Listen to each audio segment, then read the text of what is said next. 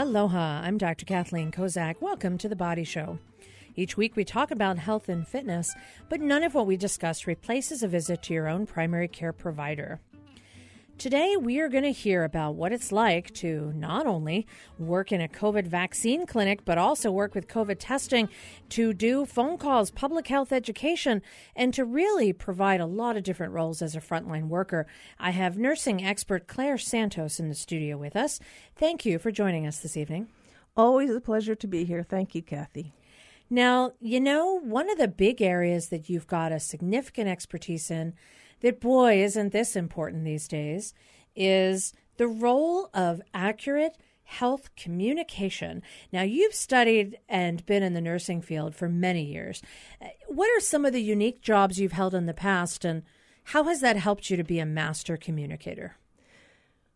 Moving to Hawaii was the big game changer for me because I needed to learn Pidgin, and fortunately my husband is a local boy, so he helped me with that.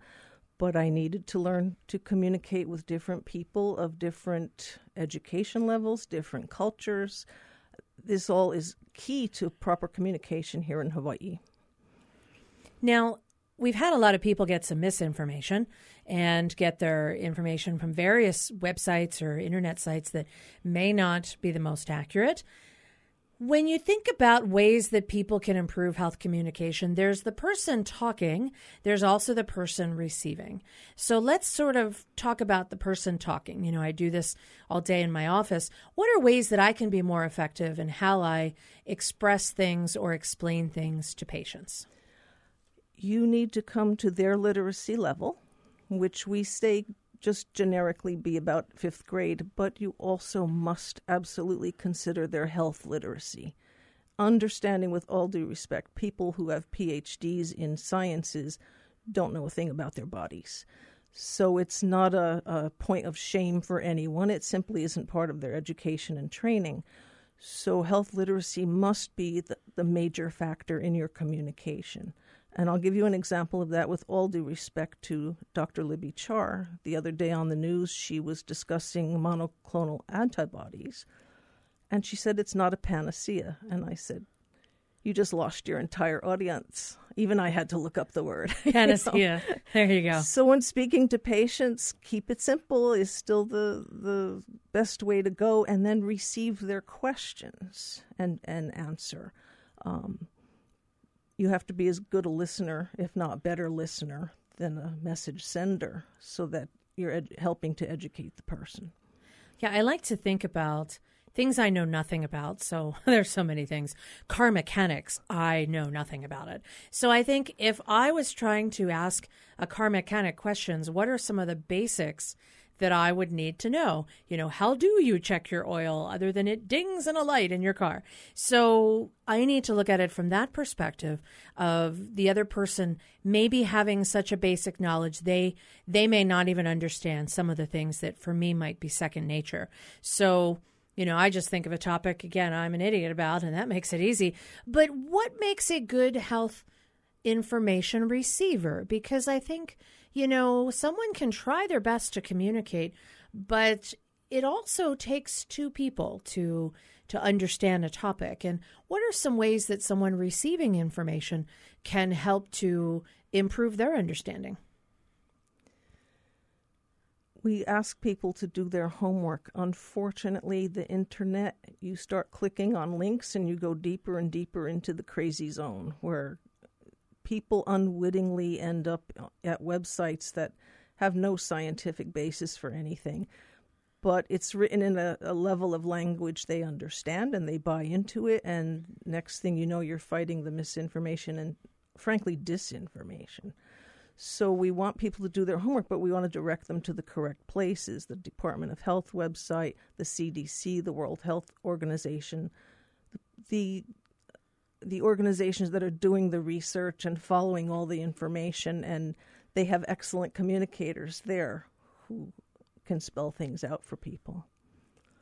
Well, and that's really good because I like the idea of doing your homework, but also not being afraid to ask questions. Like you mentioned, you can have a high educational level in various fields, but when it comes to your own body, you may not have the same ability to utilize your day job and apply it to what's going on with, your toe pain or your ankle hurting or your back giving you problems. So, just being open to asking questions, even if you think it might be embarrassing, hey, it's probably not. And it also helps me when patients ask me questions again and again to kind of understand what their level is so that next time when I speak to someone else about the same condition, I can kind of start with that level of basics and go, everybody always asks me this question, so let me start with that. So I think it's this good give and take. Now, you mentioned a couple of good websites that have great patient information, and they have portals where physicians can go in and also patients can go in. What could make that something that is a little bit more accessible? Like, often I think about there's a new mode in medicine to allow patients to read their medical records. And I'm all for it. I think it's a great idea. But then if we use some of the terminology that we're used to, that may just not really help a patient who's reading the record. Are there other ways that we can improve health communication so that even in someone's personal medical record, they could understand it better and know what the plan is and know how they can implement that in their lives? Sometimes that just comes down to having a translator or interpreter involved. You have different cultures. You have people who are not comfortable discussing certain things about their body.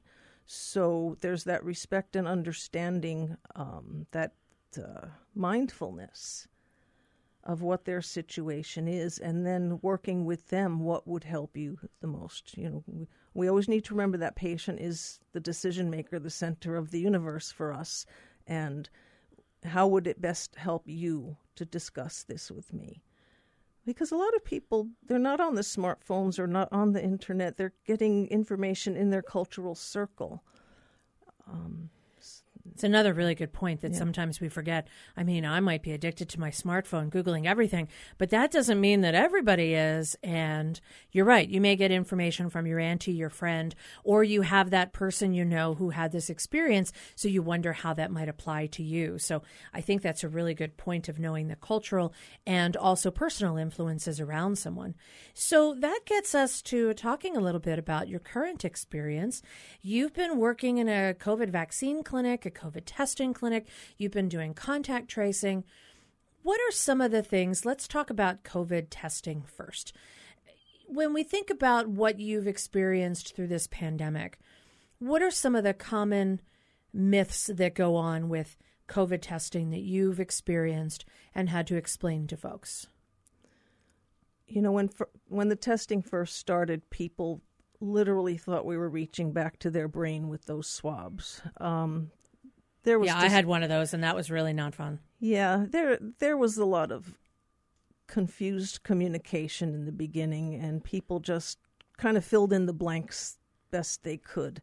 So they feared it, and I think they came around a lot better. We did get better with health communication from the Department of Health and explaining to people what this was about and how it detects the virus is not 100%, and it's only in this time frame window. But as we know right now, testing needs to continue so that we know where we're at in the community. So people have settled down more now that you can buy kits at Long's or whatever store you buy you can buy test kits at Safeway. You can do it at home now, follow the instructions. So we've made it more user-friendly for everyone to. Well, that's important for folks who, want to know, is it safe to go to work or safe to go to places? All right, I'm Dr. Kathleen Kozak, and you're listening to The Body Show. When we come back, we're going to continue our discussion with Claire Santos. She is a nursing expert and has played so many different roles in the healthcare environment recently. She's become a communicator, but also educator, running a vaccine clinic, doing COVID testing, and a frontline worker. When we come back, we are going to talk some more about what is the testing and what are some of the issues coming up with availability of vaccination. We'll be right back after this quick break. Stay with us. Support for The Body Show comes from the HPR Local Talk Show Fund, whose contributors help Hawaii Public Radio sustain and grow its locally produced talk shows. Mahalo to contributor Anchor Systems Hawaii. Welcome back to The Body Show. I'm Dr. Kathleen Kozak, and Claire Santos is in the studio with me, and she is fully vaccinated, as am I. That is part of the reason why you are in studio today. So let's talk a little bit. Quickly, I just want to review some of the COVID testing, and then we'll talk about vaccination. You know, when we talked about testing, the very first testing was this nasopharyngeal swab. That one really went to the back, what we call the nasopharynx. And the reason it went to that area is because the testing materials we were using at that time required that you get a sample from those cells that are in the back of the nose area. And then subsequently, there's other ways people can be tested. There is a nasal swab, which is not going back as far, and that was used for some of the travel testing. So there's different mechanisms for people to get tested. Should they fear it? It's not really painful these days. It doesn't have to be such a big, scary thing to do. When you are administering or when you're working in COVID testing, what are some of the ways that you can reassure people that it doesn't really go back so far it's going to cause a problem? You know, the worst feeling when you test yourself or have the swab go in is the same as if you got water up your nose, that little burning sensation, and that's the worst of it, and that's what I tell people. I'd say you probably hurt yourself more when you picked your nose one time, you know. Just make it real, make it humorous. Doesn't all have to be dead serious, and I'm glad we have the more shallow testing available now because it's not as scary. We guide you through it verbally, and you do it yourself. So you're in charge of your discomfort there. And that seems to put people at ease. They're in control. They're holding the swab. I would think that would really help a lot. And some of the home test kits are also doing that nasal swab, so it's not going really far back. So if you're concerned and you feel as though you need to be tested, there's a lot of sites to be tested. They're all over the state. And there are ways that people can get free testing or workplace sponsored testing or whatever the case may be. So these days, I think testing is fairly available. Would you say? Oh, yeah. We just opened up a few more, right? Blaisdell has testing now, and I forget the second new site. And there's, you know, even the pharmacies can do testing. So there's a variety of different options. Now, let's talk a little bit about vaccination because, you know, it's funny. I remember back when the vaccines first became available last December, January. We started vaccinating those people who were older, and then they went to, you know, frontline healthcare workers. And as they went through the age brackets, we would always have people who were trying to get in line to get their vaccine. They were very excited about being vaccinated in the beginning. And I remember telling folks, you know, just wait a few months and not wait personally, but realize that there's going to be so much vaccine available that, you know, it's not going to be as big of a line. So you don't have to stand in line for hours to get a vaccine. You know, you don't have to be first. You could be third or fourth day, and you would probably have much less of a difficulty doing that. And then different medical centers ran excellent vaccination campaigns. HPH did one, Castle did one, Kaiser did one, Queens did one. All the major medical centers started offering vaccination. And now you can get it at pharmacies. You could go to Target. You could go to other places. The vaccine is fairly available at this point in time. Would you say that there's plenty of opportunities for people who haven't yet been vaccinated to come in and get vaccinated? Oh, yeah. You could get it anywhere. Even the supermarkets are saying, walk in and we'll get you started. Sure. And for those people who haven't yet been vaccinated and they've decided to do so, whether it be a personal decision or they need to keep their job or their family member has been infected or affected by COVID, you can still go in. Nobody's going to judge you and say, what you took so long? I mean, there's open access because we want people to participate in vaccination. And coming back to health communication, there was mistrust of the vaccine. Health communication failed to explain why the process is faster to get your emergency use authorization. Complete failure there, which gave rise to the mistrust. We needed to correct that. What should we have said? We should have explained the process and how it's been shortened for years. This is not a new thing. We didn't just cut corners. Even I do get involved in research for a couple of companies. I thought, what do you mean this is happening so quickly? What corners did you cut? Even I had that suspicion. So I can understand how the general population would feel like this is all fake and they're ramming this down our throats or in our arms or however you want to look at it. We needed to correct that and explain step by step what that approval process, that clinical research process is, and why it's shorter now because we have technology and we can process data faster. There's perfectly simple logical explanation for why it is a faster process to allay all of that fear, just erase it. And, we kind of dropped the ball there big time. So if you were to have the opportunity to speak to yourself when you were a skeptic, what would you have said? I was a skeptic. I was waiting for the Johnson & Johnson, so I only had to get one shot. But then I realized I'm in healthcare. I have a duty to my patients to protect myself and protect them in the process. So what I would say to people is, go to this CDC website, wherever. They will explain step by step what the clinical research process is, what the approval process is, why we're saying it's shorter. They really just messed up saying we can approve things much faster now. That just scared everybody. So give everyone the steps in the process and say the reason it's shorter is because of this. We have computers. We can process data. We don't have to add by hand anymore. Use the abacus. Well, and the other aspect that I think a lot of people didn't know is that the mRNA technology has been around for 10, 20 years.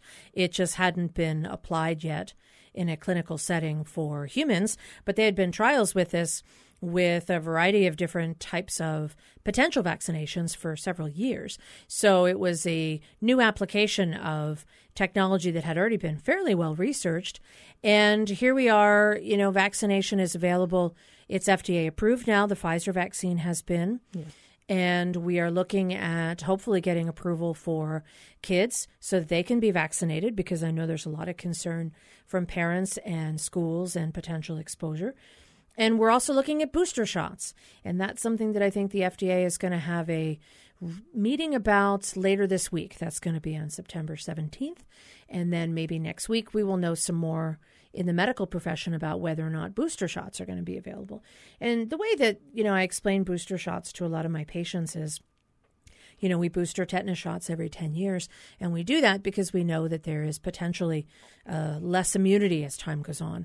So when they look at some of the data for booster shots, it's going to be something that, we don't know yet if it's going to be more than one. But at this point, they're looking at some of the same scientific data that we just talked about, computerized, and looking at this from a broader population perspective. And I think if you follow the science on it, then you'll be able to see how they come to the conclusion they do and what their suggestions would be on whether or not this is a necessity and whether or not people should be excited or get in line and start working on boosters.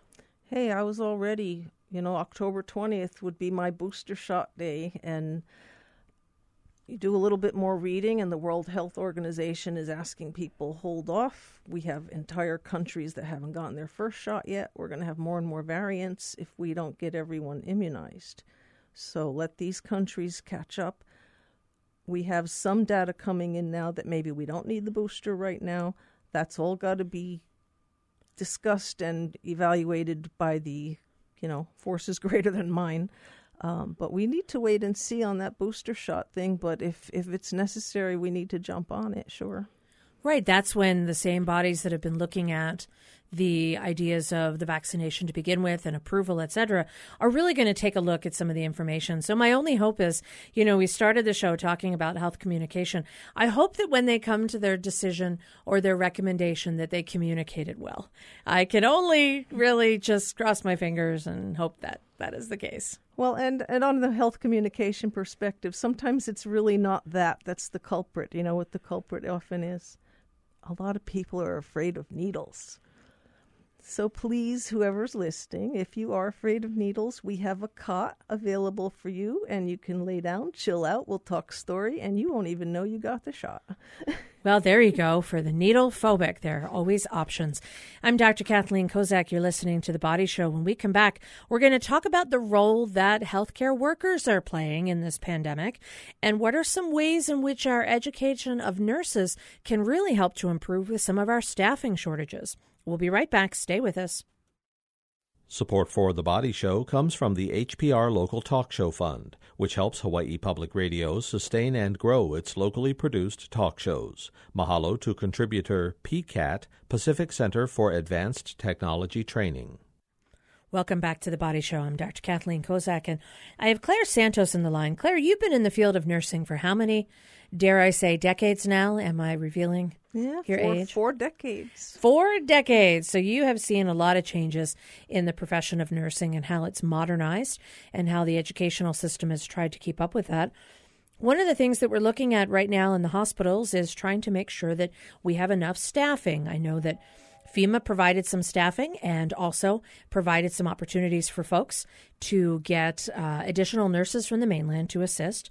What are some of the ways that we can utilize some of our own current nurses that are being educated? And are we giving enough new graduates a chance to learn, particularly since we're seeking some folks from elsewhere? How do we incorporate some of the future education of our next generation of nurses while we're trying to keep everything together? You know, one of the things that impressed me as I'm working around these different groups and different clinics is the number of new graduate licensed registered nurses I'm meeting who can't get an acute care position in Hawaii. I don't understand. I just don't. When I was new here, I was a preceptor for UH nursing students. We had preceptorships. Queens had courses that new nurses could take to learn things. That investment in local nurses seemed to have dropped off somewhere along the line, and they either need to go to work in long-term care or go to the mainland where, you know, I've helped them write their resumes and stuff, and they're winding up in Ohio, New York, Florida, Oregon, Washington, all over, Vegas. They're all leaving where hospitals will invest in them and their education. We need to do that here. We needed to do this a year ago. Bring in the new graduates to work alongside the experienced nurses. Get their chops. You know, this is where you learn to be a nurse. This crisis is going to make or break a lot of people. It's a great training ground for new nurses, not to, you know, put that lightly, but this is where you learn to really be a nurse in situations like this. And it would have supplied a backup to the experienced nurses. They're not alone with the patient all the time. They have help with a licensed registered nurse. This should have been in place over a year ago. And it just didn't happen. So now instead of our local people our local nurses taking care of our local people, culturally, language-wise, custom-wise, we've got nurses traveling in from the mainland who know nothing about the culture and the language, who many of them are burned out themselves because they've been deploying for a year. So, you know, this is a big gift from FEMA, so to speak. It's federal money, but we have our own people. We should have gotten involved and trained and working alongside experienced nurses, and I can't for the life of me understand why that hasn't happened.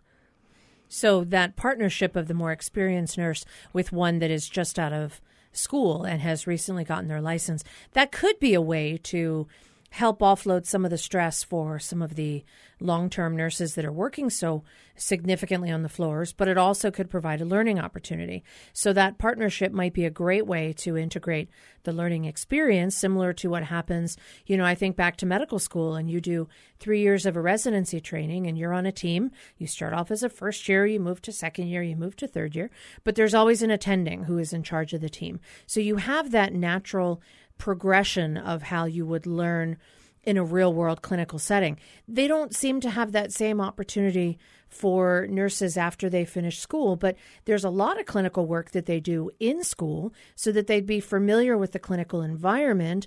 They just need a little bit extra of that level of training to bring it to real world. And we used to do that. As I said, I was a preceptor. We used to bring in the new nurses and work with them. And they'd have maybe a 6-month preceptorship to learn the ropes. And somewhere along the line, that's disappeared. I honestly just don't understand it. How could we fix it?